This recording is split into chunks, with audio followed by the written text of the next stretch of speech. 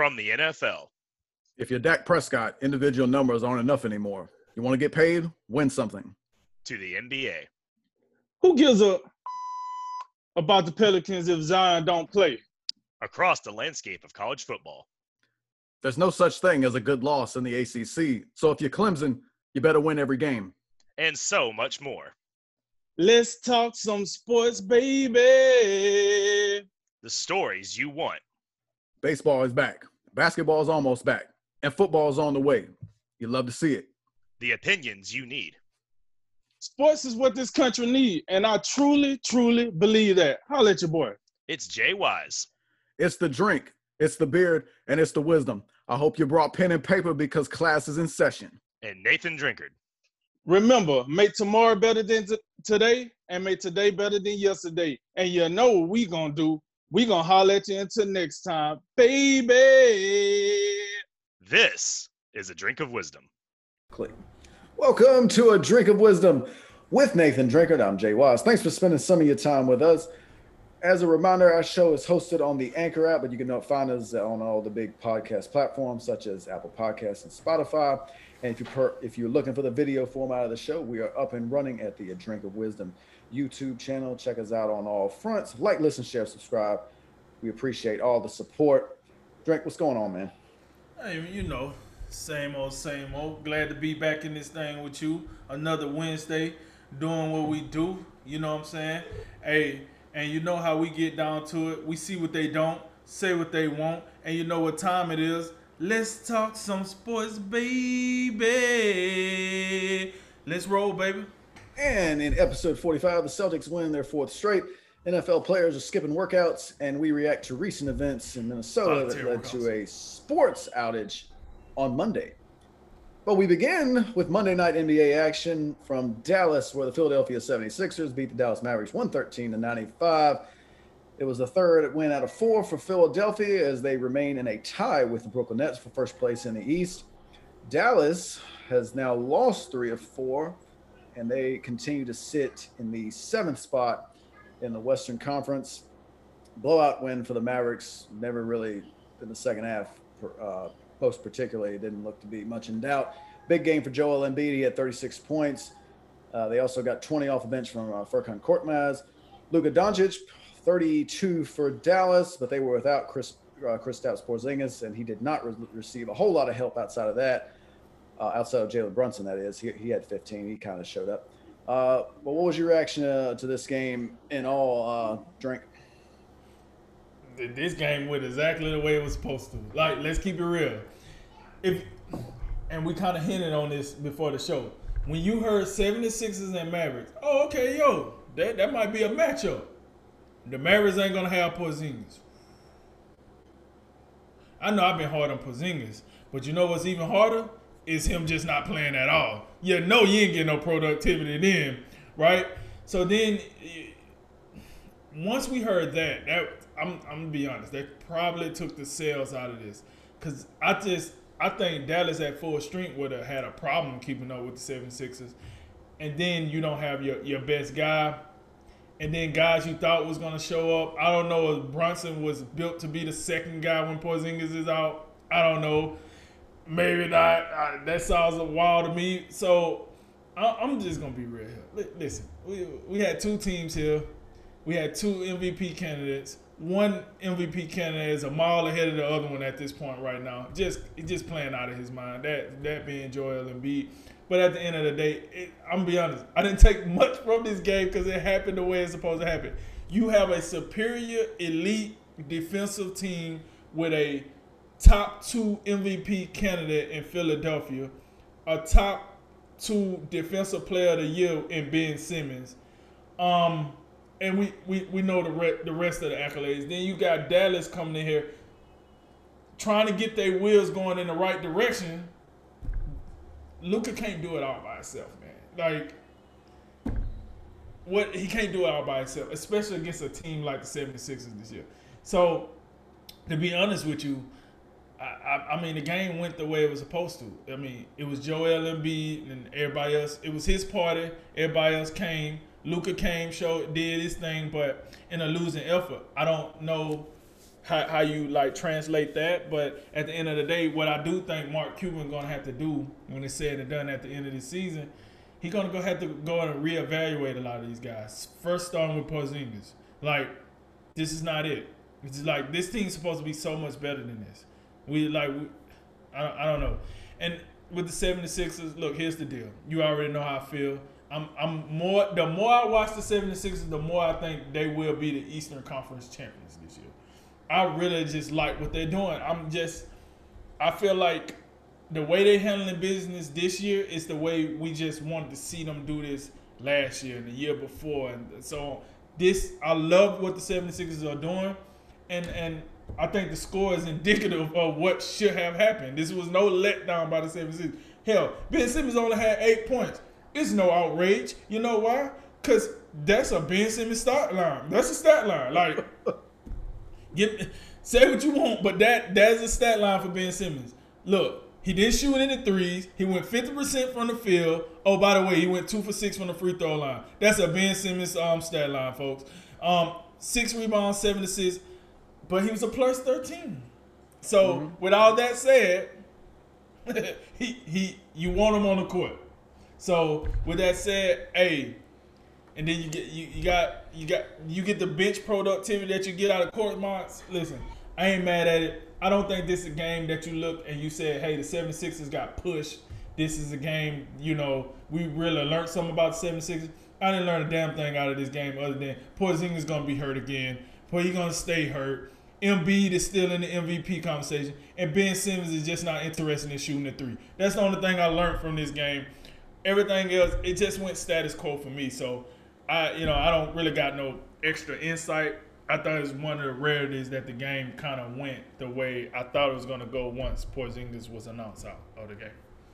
Yeah, I agree. It's one of those instances where as soon as I turned it on and hey, Porzingis is out tonight with injury management. Like, well, yeah, guess I'll try to manage my attention span and keep tuned into this because it was pretty apparent early on that Philadelphia was gonna run him out the building, and not that Porzingis. I don't know if he makes a major difference, in this particular matchup because I don't think there's nobody that's stopping Joel Embiid when he's gonna do that. At least a more competitive game, though. I think it would have been more competitive, but in the end, and this is similar to how I feel about Joel Embiid against anybody right now.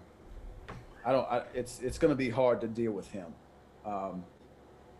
And Porzingis might have helped because you can throw another body at him. But when Maxi Kleber is picking up 2 fouls in like a minute and a half to start the game, it's going to be a long night. And then you bring in, you're bringing in Melly, Nicolo Melly, you're bringing him in there. They up there, resurrecting Willie Cauley-Stein, throwing him in there, and just no chance. Nobody had a chance all night. He was outstanding in the post. The free throw line, limited the free throw. And this guy played 26 minutes and dropped 36. And I don't think he played the fourth quarter. And it's an interesting season for the MVP conversation, and we'll probably get into that at some point. But you think about it, so many guys have, missed significant time that it's going to be hard to, it's going to be hard for voters to really hold that against so many different guys. Right. And I think Embiid right now, if he can remain healthy and not miss many more games, I don't think you can miss a whole lot more. But if he can stay healthy and Philadelphia gets the 1 seed, I think Embiid's going to be the MVP. What we saw Monday night against Dallas, that was the stuff of an MVP.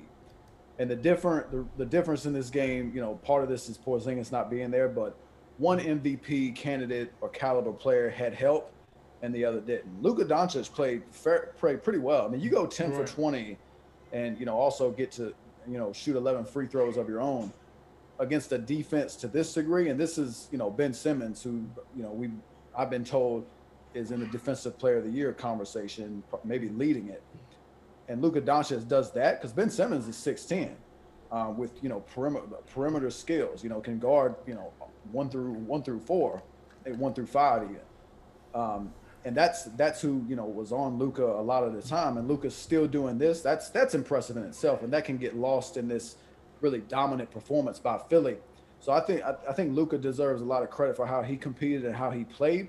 It's just unfortunate that he didn't have the horses with him. I mean, Jalen Brunson 15, Finney Smith 12, nobody else in double figures. I mean, shout out to Kleber for his 14 minutes with 3 points and 4 fouls. I mean, there's a reason I call him by his jersey number and not his name. That's my boy 42 right there, putting in that work. But he's not the only one. I mean, I don't think this is what Dallas bargained for from one Josh Richardson. I mean, let's not forget him. This is a pretty key contributor for Philadelphia last year, up to the point where I said, you know, when Embiid, at one point I was like, I would actually like Josh Richardson to close games for Philadelphia. I said that. I don't know what I was thinking in retrospect, because Josh Richardson can't open, be the middle, or close games with his 7 points. That's not going to help very much. So he's a guy that, you know, moving forward, if Dallas wants to be serious and give, you know, a team like Phoenix or the Clippers or whoever they wind up playing in the first round, no, he's a guy that you're going to have to get more from. But I do want to give Porzingis a little bit of credit. If you look at his last 3 games, 23 and 12, 26 and 17, and 31 and 15. That's something. So I know we rag on Porzingis all the time, and it seems like that it's, for whatever reason, he's missed. When we do a Mavericks game, he misses the game, or he's in the game and he's not playing well. The last 3 that he suited up for, those are, I mean, I think anybody would take those, you know, that type of production. So, I mean, I wouldn't close the book on Porzingis and Dallas just yet. But I do think, you know, you need to see Porzingis and Doncic together come playoff time, operating at peak performance. And then you just have to you got to get better around them. I don't know if they have enough. You know, they seem like a team that needs a legit third scorer. And, you know, Tim Hardaway would really kind of be that guy for me, but he's just a little hit and miss. But Philadelphia, in terms of, and we've touched on this a little bit, Brooklyn obviously has all the firepower in the world, you know, and they're a popular, the general consensus is probably they're the favorite right now. But I wouldn't rule out Philadelphia by any stretch because of how they defend and because no one has anything for Joel Embiid. I mean, Brooklyn can throw DeAndre Jordan at him, but Embiid, the thing about Embiid is he can score from anywhere on the floor as a 5. He's obviously got the post game. He can face you up. He can shoot the 3. I do like how he's being a little bit more selective on his threes. I thought last year he took way too many threes, but the way Doc Rivers is utilizing him, and you know, he's doing a lot of pump faking from the 3 and just getting close to the basket. Because if you're a defender, you know, they can't handle him, you know, in the post, you know, and around the rim. So regardless, even if he's making a 3, because he made a 3 at one point, I think Jeff Van Gundy made a great comment. He said that's actually helping the defense, because maybe he gets suckered into thinking, oh, I got my 3-point shot, let me take more 3s tonight. And in the end, I think that helps the defense, because they had, you know, Dallas had no chance against him on the inside last night. And don't forget, Embiid is a supreme free throw shooter. I think that's an important thing. That is absolutely right. For a guy his size, you know he's gonna get hacked. Right. And he knocked down his free throws at an elite level he knocked them down at an elite level for any shooter in the NBA. But for a 5, oh man, that's a different percentile. So I think that's very important too, because now you don't have to worry about taking them off the court at any given time, because he's gonna make them free throws. Like you said, he can make the 3. So how many games? This is how I look at the 76ers right now. How many games will we watch the 76ers play and Joel Embiid will not be the best player, especially in the Eastern Conference? Maybe in the Western Conference, it's a few teams. Eastern Conference, all right, they play the Nets. If KD out there, I got it. You know, James Harden, I'm not going to knock that. But outside of the Nets and Milwaukee, you look at the rest of the East, you're like, Joel Embiid is probably the best player on the team for both teams outside of the Nets and the Bucks. As of right now, today in the East, the only player I'd put above Embiid is Giannis. and that's close. Like you could make a great case for Embiid. You could. No, Make, so you put you would put Embiid over KD at this moment in time, yeah. I don't think I just haven't seen enough. I haven't seen enough. I'm saying right now I would take Embiid. I think it's a little bit safer. I haven't seen a lot of KD this year. I've seen a lot of him on the sideline.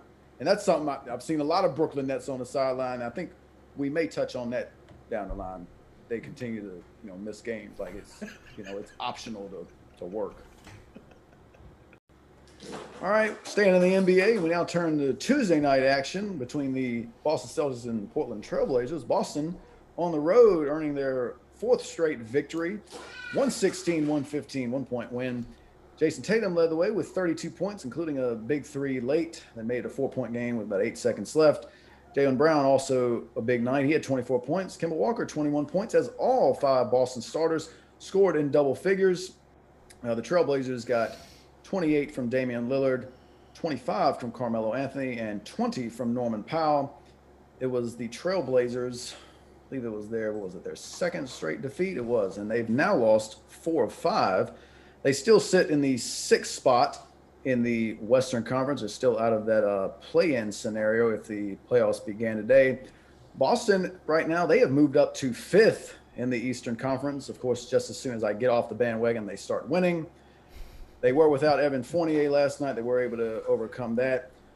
Really entertaining game. It came down to the final seconds. Drink, what was your biggest takeaway from this one? That the Celtics showed me some grit, right? I'm not gonna knock. I talk trash about them when they do bad. Let me give them a little kudos. They showed me some grit last night, and that was enough grit to get it done in the playoff. I mean, in the play-in round. There wasn't enough grit to get it done in the actual playoffs, but it was cool nonetheless. I like, for the most part, I like what Tatum was doing. I like what Brown was doing. Robert Williams, I mean, listen to your point about their depth. That guy is good. He's just not good to do it all by himself. But he's good. He needs to get in the gym, put a little more meat on his bones, because it's some thick fives he's going to go against. But, the Embiids of the world, like, you're going to go against some guys that are going to give you this work in your chest. He might need to go bulk up a little bit, but for what he does and for what his contract is, I guess, he's value. He's some good value. He's great. He's fun to watch, too. He's good. He's just a little skinny for a 5, but he's good value. But with that said, Boston is Boston.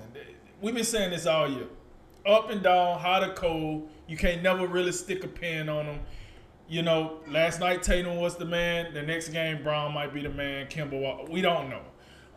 And I like what they did last night, because it seems as if they was like, all right, Tatum, do your thing, right? And we're going to figure it out while you do your thing. And that seems like what I seen out of Tatum last night. Tatum and Lillard seem to be doing, you know how Dame Dollar do. He loved trying to have individual battle with somebody going, point for point. It seemed like him and Tatum was doing that. Like you said, very entertaining game. Brown, I thought evidently it seems like Brown, as the second guy, came through a little more than C.J. McCollum did as the second guy. But overall, I wasn't enamored with the defense in the team, but I thought the Celtics was in a better rhythm with Jason Tatum being the aggressive one guy. I just felt like the Trailblazers kind of stop and go. I mean, just look at the percentage. Damian Lillard and C.J. McCollum chunked up a lot of shots. C.J. McCollum only has, 16 points to show for it? He threw up a lot of shots. And together, I just don't think that's a recipe for winning. With all that said, to your question, what is my biggest takeaway?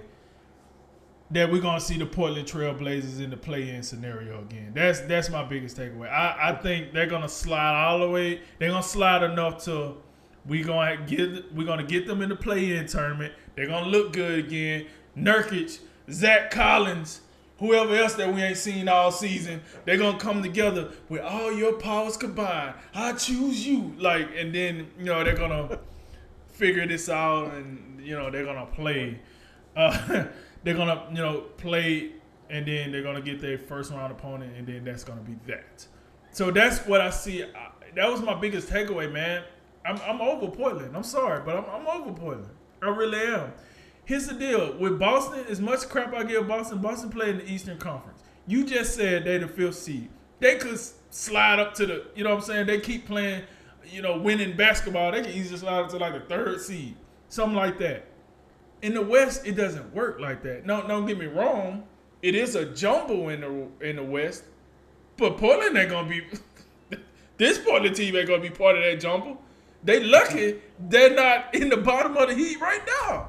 But I'm not a believer in, like, the way Portland is set up no more. Like, Damian Lillard, awesome, elite superstar.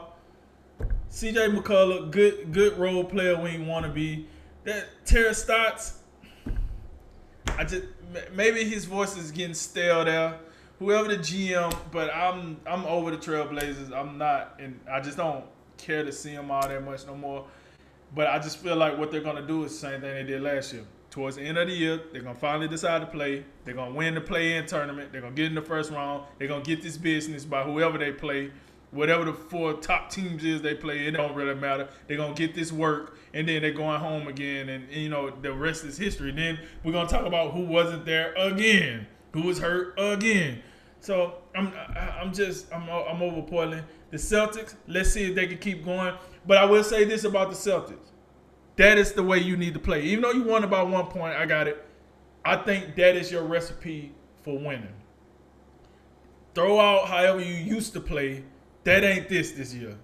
I think you got to kind of put the ball in Tatum's hand and hope that he's the superstar that you think he is, and let him make plays and let him go get it. This whole 6 shots for Tatum, 6 shots for Brown, 5 shots for Kimber. This ain't it. That philosophy ain't gonna work. You gotta go. You gotta kind of let Tatum take the reins. I'm sorry, no disrespect to Brown, no disrespect to Walker, none of those guys, but I think this is the winning recipe. Tatum is the one. You play some pretty, you know, good to decent defense. I'm not saying you're gonna be like 76ers level defense, but enough defense where you can get multiple possessions, and then you work it like that. You don't have the shooting that you would need to, like, take it over the top, but I do think you got enough gritty guys where you can keep winning like this. The 1 point games, the 2 point games, the final possessions, the last 2 minutes of the game, however you want to put it. I feel like you do have the team for that type of recipe. You don't have the shooters to go head up with, like, you don't have what the 76ers got. You don't have what the Nets got. You don't have what Milwaukee got.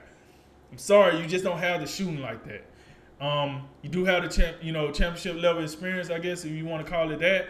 But the Celtics, they got enough where they can move up, so I'm not gonna, like, really beat on them that bad. This discussion, you know, usually I do is my thing, but I'm not gonna beat up on them too bad in this discussion. But the Trailblazers, my biggest takeaway is they're gonna probably be in the play-in game again, and then they need to blow that up. Blow it up. I'm done. Let's go. Let's start it over. Let's pull a Houston Rockets. You know, let's start this thing over. It's over with. No one in their right mind going to tell me Portland is going to ever, other than Charles Barkley. He the only one still believe in the Trailblazers. It's over with. I'm done with them. We over with. So that was my biggest takeaway from the game last night between the Celtics and the Trailblazers.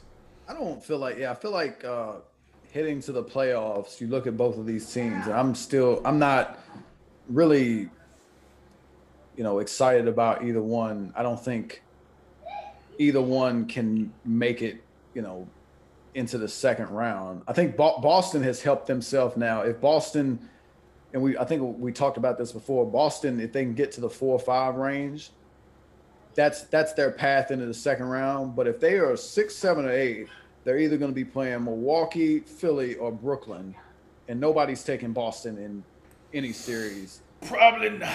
Nobody's taking Boston in any of those series. Boston, it was a gritty is probably the correct word. Hard fought game on the road. Portland's a good team on their home floor. And I think the thing I liked about them last night is they seemed a little bit more sure of themselves and like, you know, who to turn to in key situations. In the closing minute last night, it was Jason Tatum time, and I do think even though there's good arguments for Jaylen Brown that maybe he could get the last shot, but the Boston feels like a Tatum team just a little bit more than Jaylen Brown, even though they're both all stars. They both average around 24, 25 a game. It just feels like Tatum is that guy more so than Jaylen Brown. And you know, you got to give him credit last night. Up by one, 8 seconds to go. Tatum drills a contested three-pointer that essentially puts the game out of reach. Norman Powell hit a big three with 5 seconds left immediately after, but played a foul game. They couldn't wind up getting a good attempt to end the game. But I mean, this is a tough way for Boston to continue because every starter was pretty good last night. Tatum and Brown were really good. Kemba, I mean, his field goal, his efficiency wasn't great, but he still, you know, hit a bunch of shots for you. Marcus Smart, you know, all the little things that he does for you, plus hit three-pointers. And Robert Williams, I mean, this guy, it just feels like it's a little too soon for Robert Williams on the big stage, but there's so much to like out. I mean, uber athletic, plays above the rim in the lob game, really athletic defensively. He can alter shots. Got a little bit of a floater game, you know, that little push shot in the middle of the floor. He can do a lot of things. It just feels like a little too soon. And it was good to see Tristan Thompson in last night because I think he's going to be important as far as their depth goes. Fournier is going to be real important too. I just don't have a whole lot of faith in him. But those two are going to be really key because when you get past them, there's not much going on this bench. And that bench last night had all of 10 points. So it's a tough way to play to expect your starters to all perform just at peak performance and you get no lift from your bench whatsoever. And as much as I like how Boston played last night, it's still 1-point game. And Portland had a whole lot of misses they had one possession in the fourth quarter where they got like 3 offensive rebounds. They got like 3 or 4 like good looks at a three, and they just missed all of them. Lillard and CJ were fairly inefficient last night, 15 for 42. It just wasn't one of those nights for those guys where they just, you know, took over. And we've seen it from them. Like there are times where they both are, or one of them or both of them, they're in such a rhythm that they just take over to such a degree it doesn't matter. Now you add in Norman Powell, you do like that three guard combo. But Norman Powell was pretty good last night. The other two, Lillard and CJ, not so much. Melo kept him in the game for several stretches. Yeah, he was. I think it was in the third quarter that Portland had nothing going offensively, and it was Carmelo Anthony that kept him in the game. I thought he played an exceptional game. He needed it because he had a donut the night before, or the last game against Miami. So that was great to see. It was a vintage performance from Carmelo Anthony. But I think I'm inclined to agree with you as far as the play-in scenario. I would say I think Dallas is going to catch them. I don't know. What do you think? I think it has to be Dallas. If Porzingis come back and do what we think he can do, they should catch him because I think Dallas is better than like Portland as a team. I just think when they have their pieces, Porzingis come back and all that, I think those other guys that we look at, you know, Tim Hardaway, Josh Richardson, guys like that will play better because, you know, it's like a role fit. But I agree with you. I think Dallas could catch Portland and they could fall behind them. It's interesting. It's interesting to think that way because we talked about you know, somebody's starting five, how much we like them. I can't. Oh, the Denver Nuggets. Yeah, we talking about Denver starting five. You look at Portland's starting five. Their starting five has now that you add Powell in there, there's a lot to like about that starting five. But like, I don't know, it's something doesn't. I don't think there's a little bit that doesn't feel right about either team. I'm not sold on either moving forward. Right. You know, I've held out as long as I can for Boston. Now they're winning, but still they've been so far up and down that, you know, I got to think there's going to be a 3-game losing streak coming up very shortly to put them right back down around 500. But like, yeah, Portland, I don't know. I don't think they defend particularly well, and they're so perimeter oriented that I feel like that's going to catch up to them.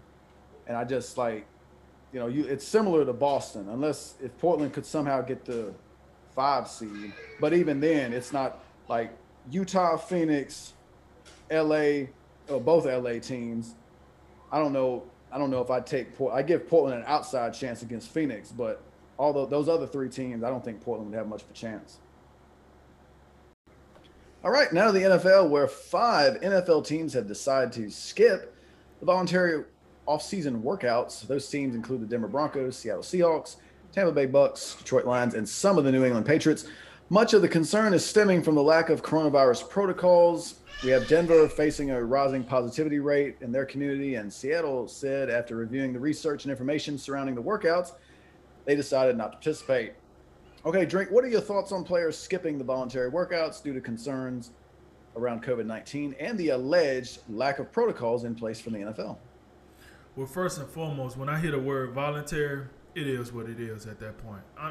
It is what it is. Like, you can't, like, I posed this scenario to you. Like, being in the armed forces, right? If somebody call you and say, hey, you know what I'm saying? Hey, man, hey, Jay, I don't want to throw your stuff out there, but hey, Jay, hey, we got this opportunity on Sunday at 8. We need you out there. You lost me at Sunday. What? Did you say you want me to volunteer on Sunday? Like, nah, that's going to be a no for me, dog. Yeah. Like, we ain't doing it. So that's how I look at this. Like, is it a bigger issue this season? Maybe. Maybe it is. But at the end of the day, it's voluntary. That's it. Like, it's not part of their contract. It's voluntary. When we start talking about OTAs and stuff like that, and then teams are not showing up, now I got you. By contract, they supposed to be there. All right, you start docking their money. That's simple. You don't want to show, you don't get paid. Here's the thing. I just don't understand how the COVID protocol is so much different from what you've been doing the whole last season. What is so different?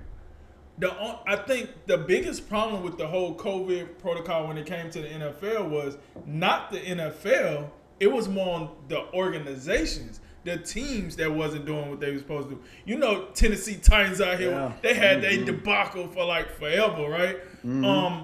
And then it was other teams, but I know the Tennessee Titans was like the biggest violators. They was acting a fool.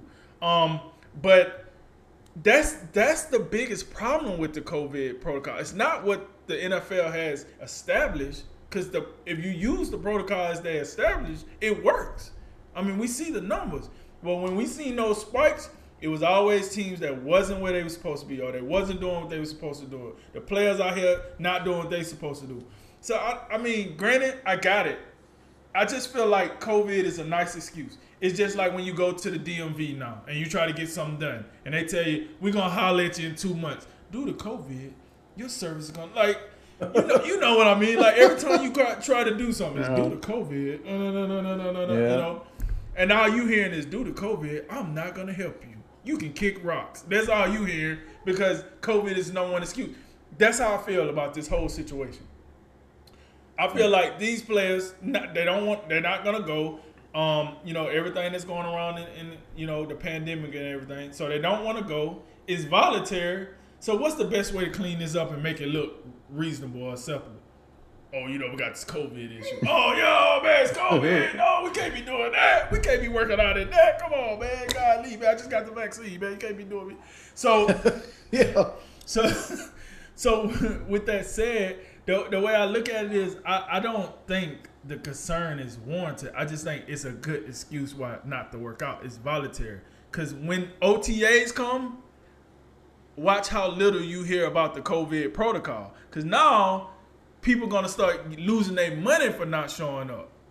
And I really, to be honest, if the players came out right now and said, we don't want to show up because we don't want to show up, what you going to do? Like, yeah, I'd rather hear that. It's voluntary. What you gonna do? You just gonna suck it up and be like, dang, man, that sucks. Are we gonna have any players that come to the voluntary workouts? You know what I'm saying? So with all that said, like, it is what it is. I don't think this is that big of a deal. Now, I will say this, and I was a little perplexed about this. I was a little surprised that the NFLPA sent out a memo to the players saying, don't participate in the voluntary, workouts. Maybe it's an end goal that I'm not seeing. I was just a little like thrown back, like, why are you telling the players not to do that? If it's the players' own decision to do it, I got it. I don't understand why would you send them a memo that say don't do it. I don't know if this is a shot across the bow to the owners or whatever the case might be. You do know though, once you see a memo like that to the players, it would be hard to see any player show up to the voluntary workouts when you see something like that come. You think about, like, it come from the top, don't show up to voluntary workouts. Okay. Because what's going to happen to you as a player? If the PA is telling you that it's voluntary, all right, I'm out. I see y'all when we got to be here, I guess. Is it good for young players? No. Is it good for progression? No. But this is where we at. That's why you have these agreements. So with that said, I don't have a problem with the players not showing up, not one bit, because it's voluntary. I think it's cute how they try to wrap it up with COVID. And that's real cute. They try to mask it with COVID and say this, that, and the third. But I have to believe if the NFL handled COVID this whole season, I find it hard that they couldn't handle it in this off-season workout. You don't forget how to handle a situation. You know how to handle it. You've been doing it.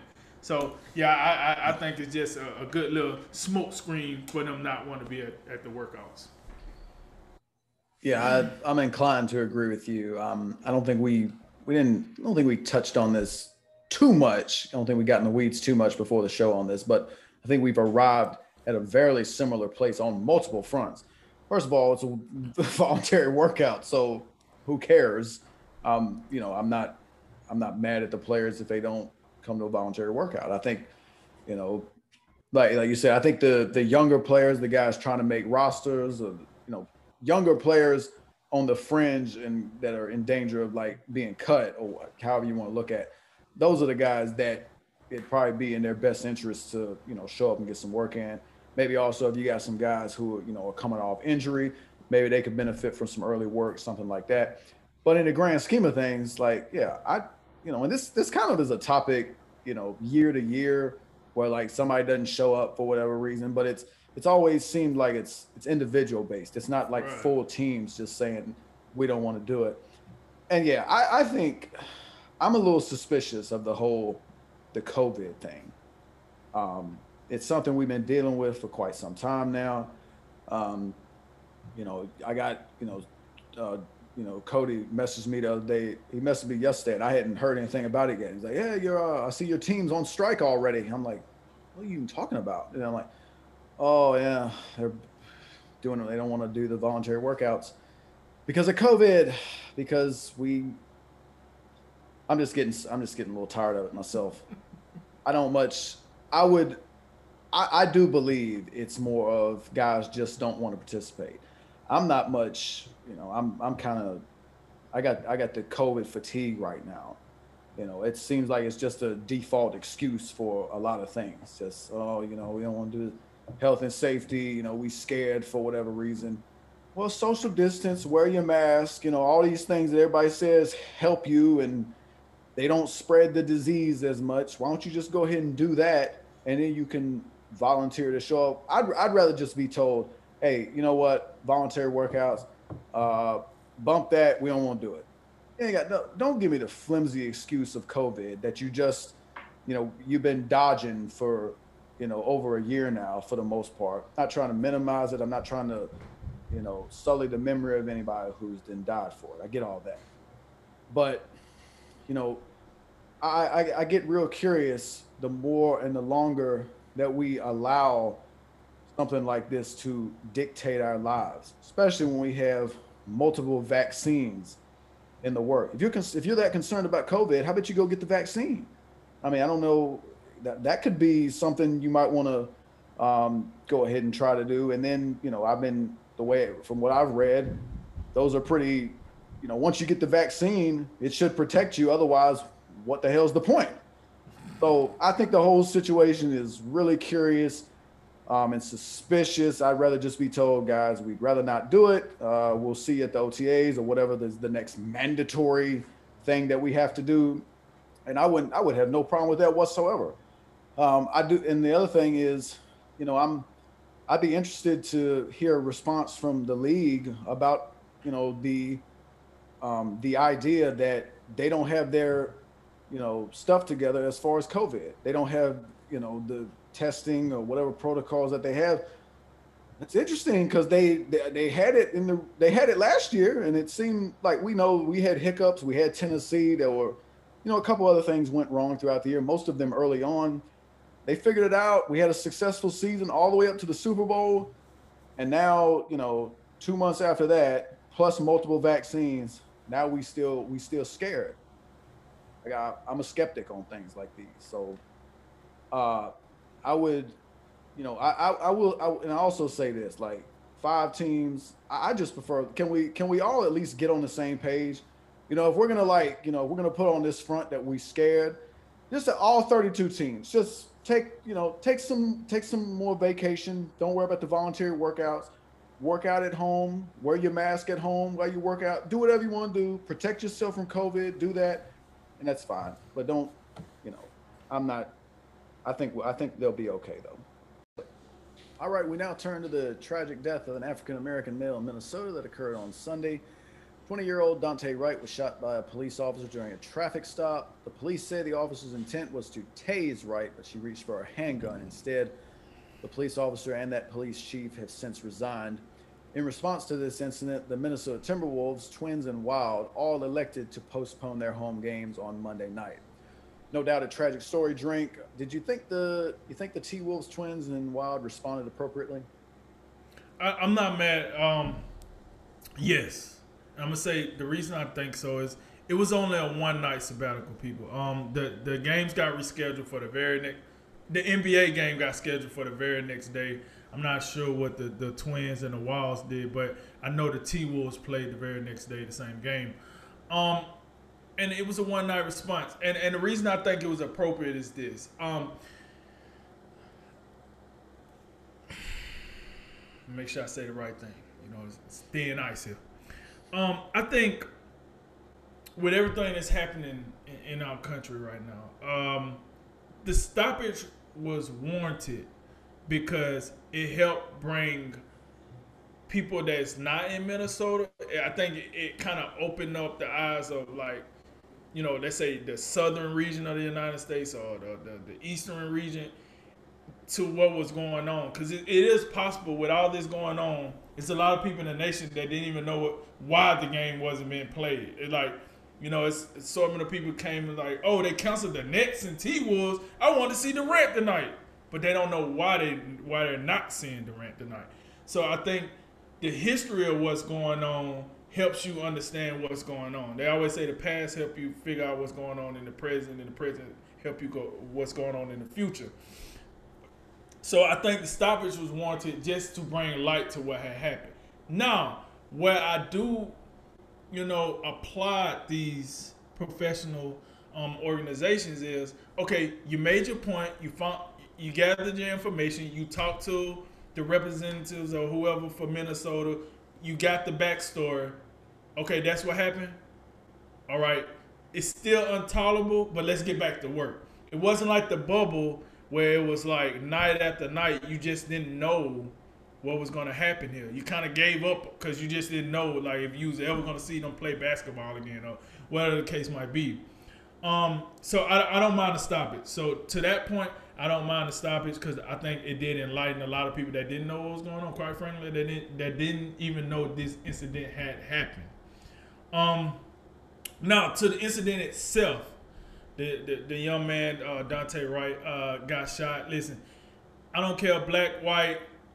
The color don't really, I don't give a damn about the color. I don't think anyone should get shot by mistake.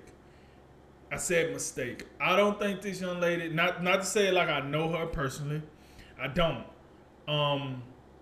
But this one felt different. This shooting felt a little different than the average, cop killings that we've been having in the recent months. this didn't feel as malicious as George Floyd or some of those other incidents. Unfortunate as it is, it does seem like a mistake. You gotta understand. I think we underappreciate how fast stuff is moving for police when they're working. How fast stuff is moving for that perpetrator, that victim, or suspect. That's the word I was looking for. How fast it's moving for the alleged suspect. This stuff is moving.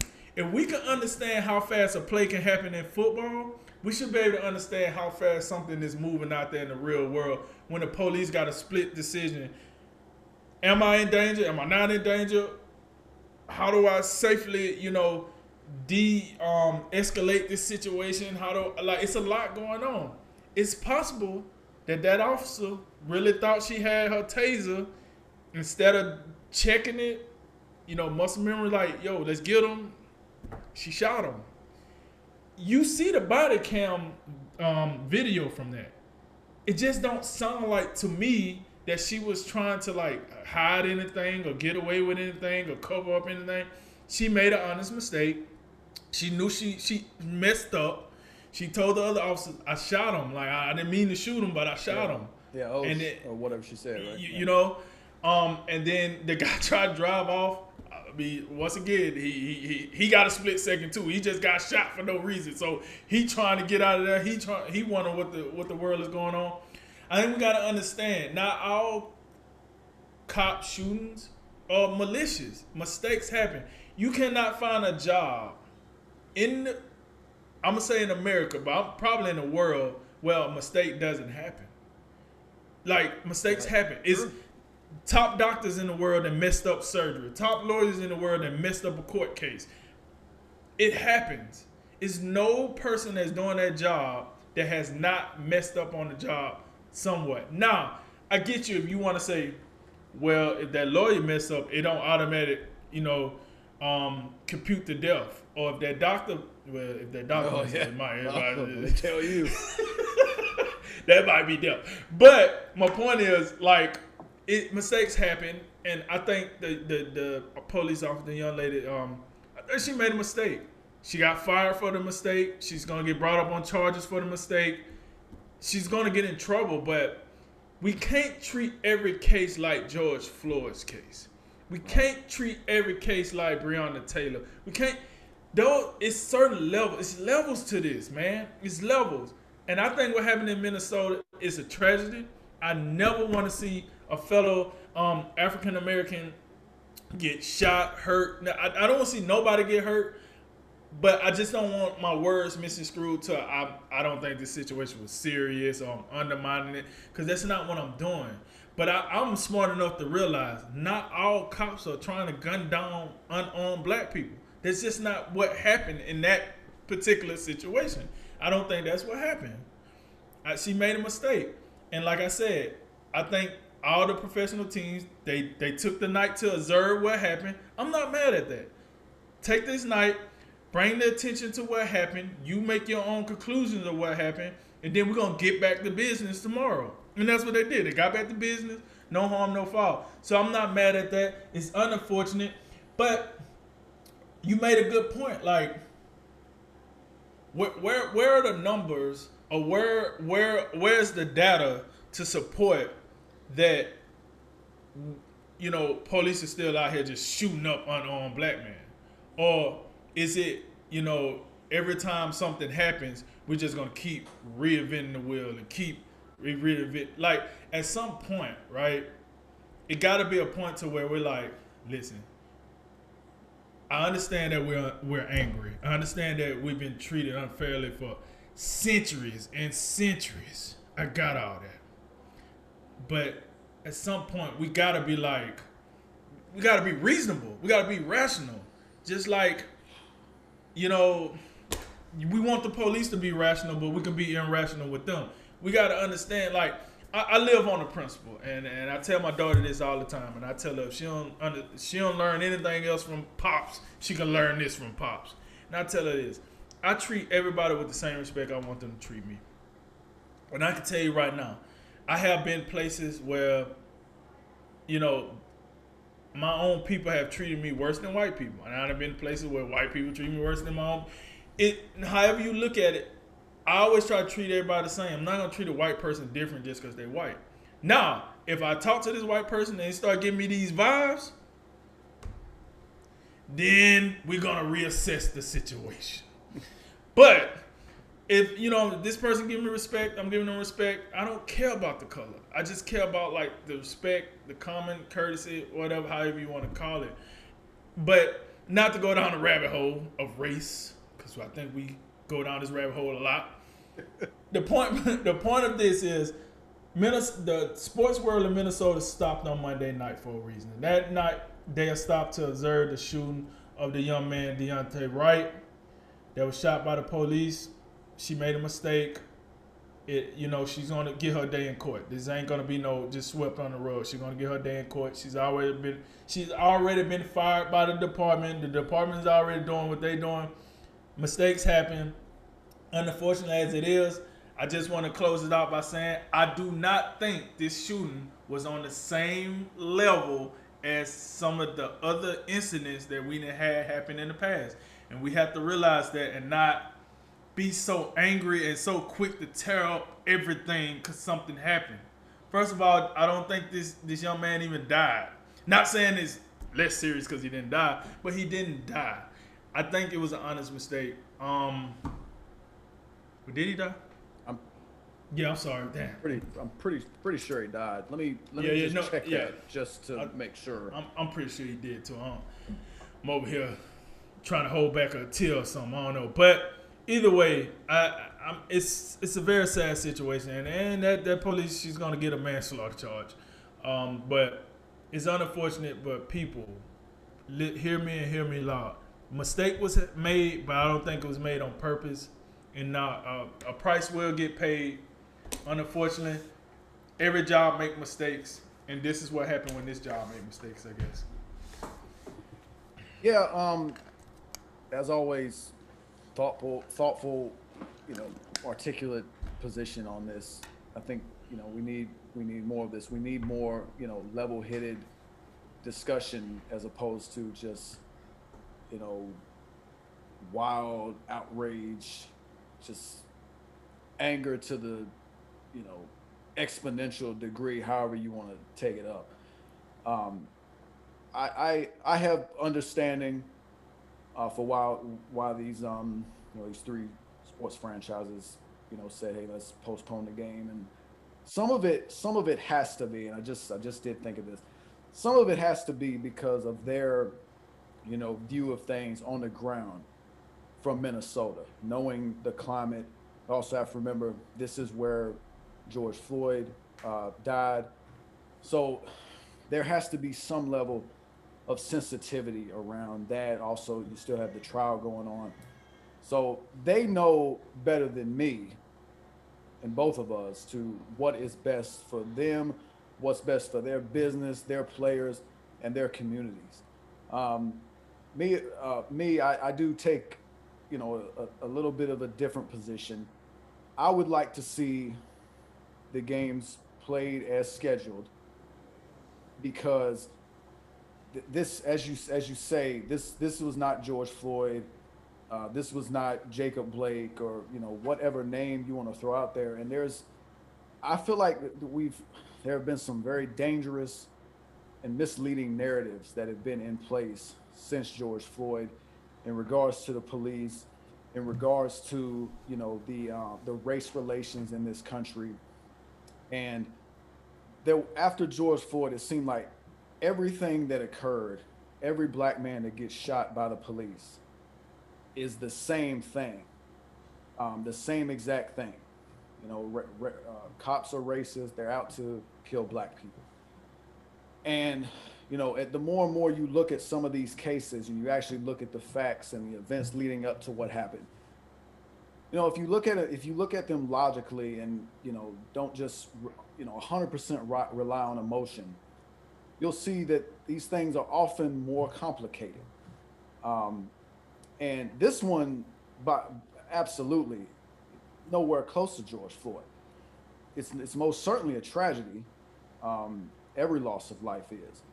but this was the way I understand it was absolutely an accident. And I mean, obviously, the officer deserves to be held accountable. She did resign. I just read that she was charged, I believe, today with second-degree manslaughter, which sounds about right. You can't just, intent does matter when you're talking about the law and you're talking about murder charges. So seems like the appropriate response. The system's acting as it should, and I just feel like in the event of an accidental shooting, I think we should continue. I don't know if it's the right thing for society to come to a screeching halt when something like this happens.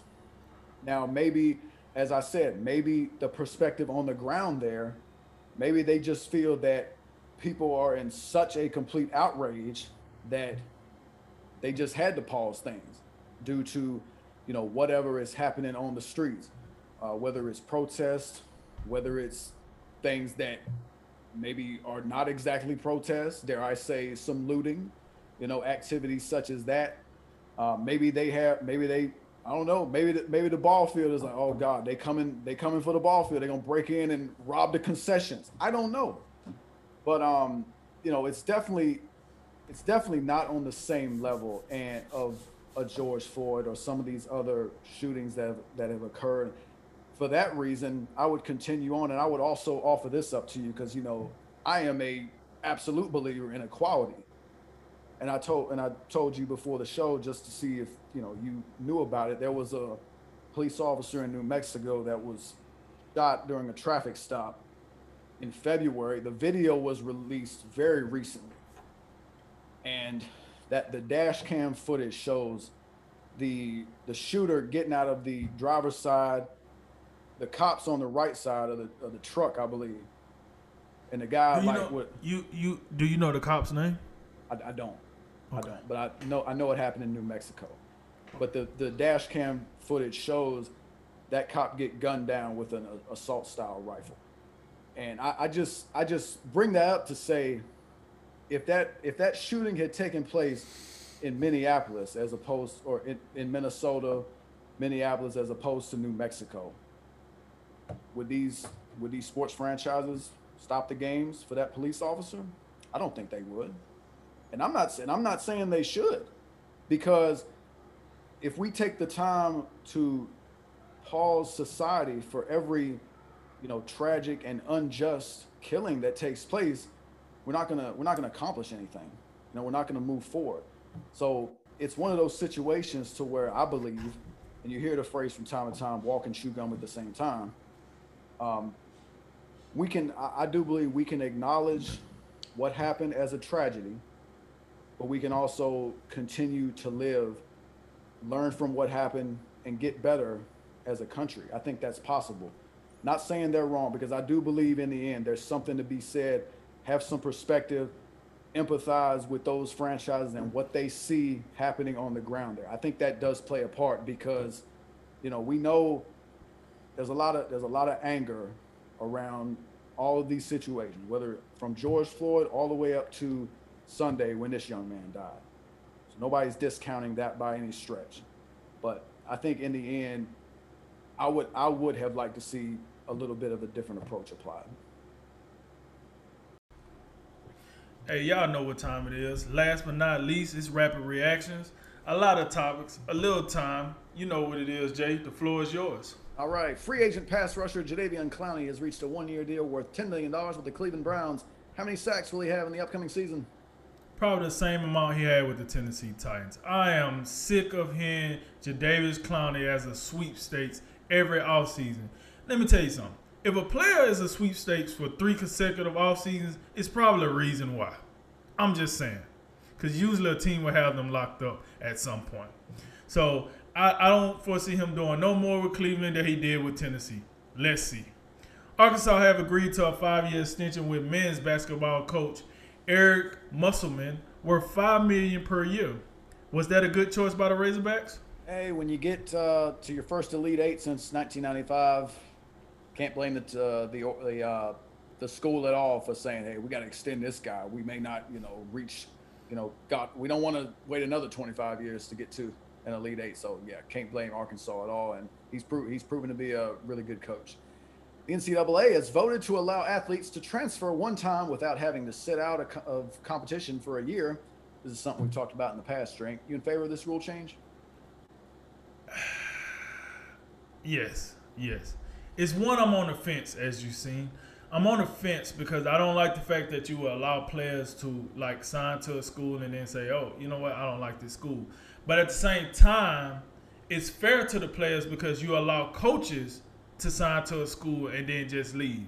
So if you can allow coaches to do it without penalty, why not allow the players to do it? Because they're the ones that actually on the field getting their bodies broken up. So I do agree with it to the point of if you're going to let coaches do it, then let the players do it. And I like this only one time, so you can't just go from school to school to school. You only get one reprieve. So, yeah, I'm not mad at it. I actually do like that change, to be honest with you.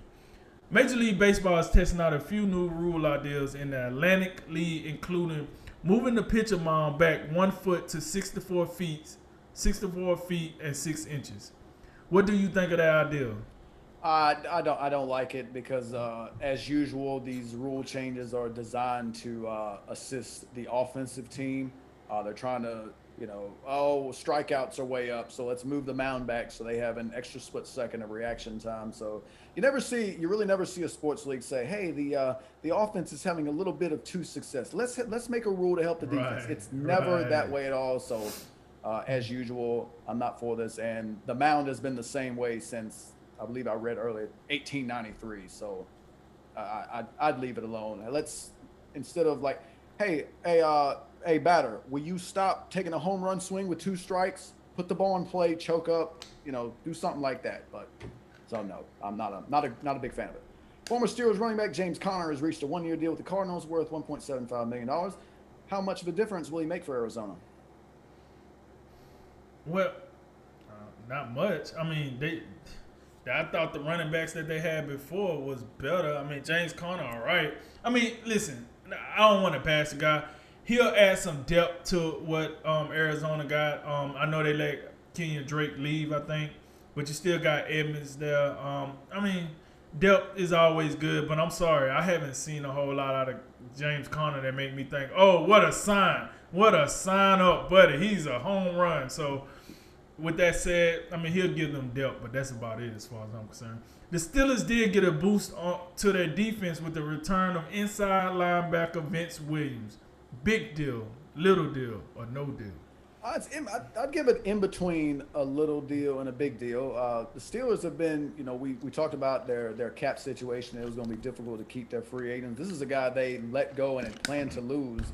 But they've gotten lucky. They brought back Juju Smith-Schuster.